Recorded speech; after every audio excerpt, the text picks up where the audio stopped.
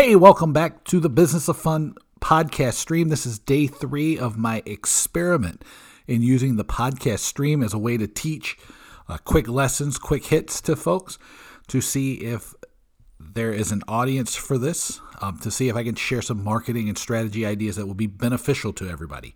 The first day, Monday, I talked about strategy and the 2 questions that you need to answer to set an effective strategy and what the 2 choices your organization needs to make are.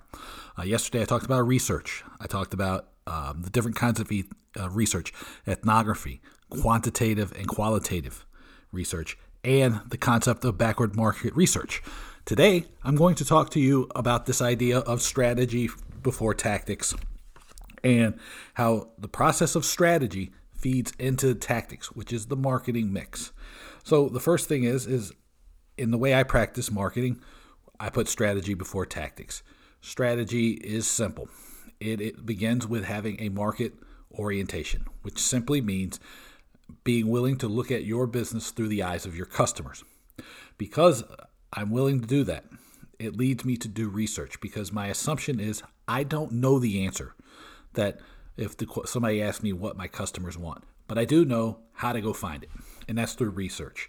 And we can do research in a number of ways like we did before, but primary research, which is stuff I do, or secondary research, which is stuff that already has been done, both help me understand the market I operate in better.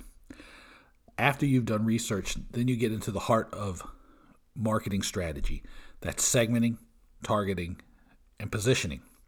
So segmentation is like a map of the market that you're trying to reach. It should include everybody who could possibly engage with you in some way, shape, or form. Targeting is the practice of picking a destination, right? Understanding who you're for and who you're not for. Positioning is about you and your business. Segmentation is about the customer. And then finally, positioning is the way that you express who you are and what you're focused on and the value you create to your market. It always works to position against something. I've been sharing this in my newsletter, a lot of the stuff that I've been doing around this concept of strategy and tactics for my own business in my newsletter, which you can get at businessofvalue.substack.com. But one of the things that I discovered in this coming into 2021 was I did research around what people were looking to do with their businesses this year. Inside of the world of entertainment and sports business and concerts and all of that, and outside. What I found was 80% of businesses, the CEOs, don't trust their marketing department. I went to the marketers and the strategists and asked them what's their goals. What are they focusing on this year? 73% of over 1,100 people said that their goal was to grow this year. Of that 73%, I went back and asked, well, who has a strategy and who doesn't? 40% of people don't have any sort of formalized strategy. As someone who's studied strategy a lot over the years, I also recognize that most of what people say when they do say they have a strategy isn't a strategy. So the number of people who really don't have an idea of where they're going, or those 2 strategic choices, where will we compete and how will we win, they don't know where to start, which led to the final piece of information, which is that 53% of people, even though they know they want to grow, they don't know where to start. And so you need to understand STP, segmenting, targeting, positioning, to be able to set yourself up for growth, which back to positioning, you must position yourself against the competition. And so in my case, as a marketer, I recognize that most marketing that is done and shared by people is tactified. It is ineffective. It is focused on buzzwords and BS. And my position was I wanted everything that I talked about on marketing to be focused, effective, and profitable. That's positioning. And that is marketing strategy, which the next step is you come up with a sales funnel and you make sure that you have created a strategy built around some SMART goals, some objectives that will tell you at the end of the year or the measuring period exactly where you think you're going to be.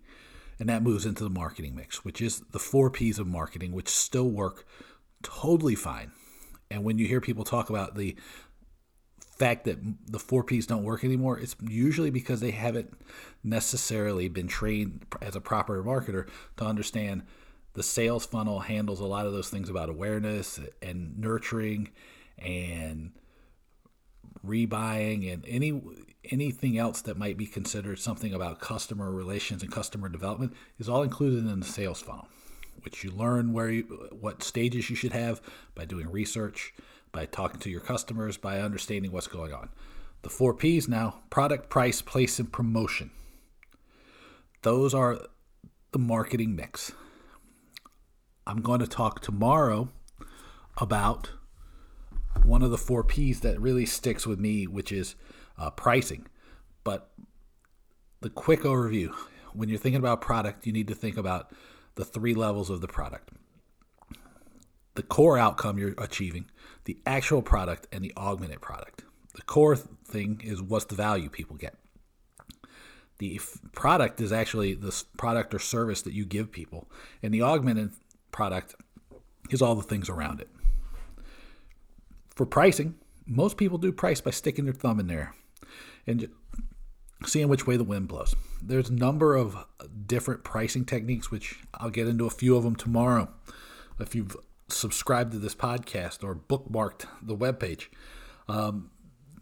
you can do dynamic pricing, right? A lot of people who listen to tickets are going to ask about that. You can do cost plus pricing. My favorite is value-based pricing. And there's some other ideas about pricing. The key thing is that you need to be very, very conscious of how you're pricing, the research that goes into how you set your pricing, and make sure that you price effectively.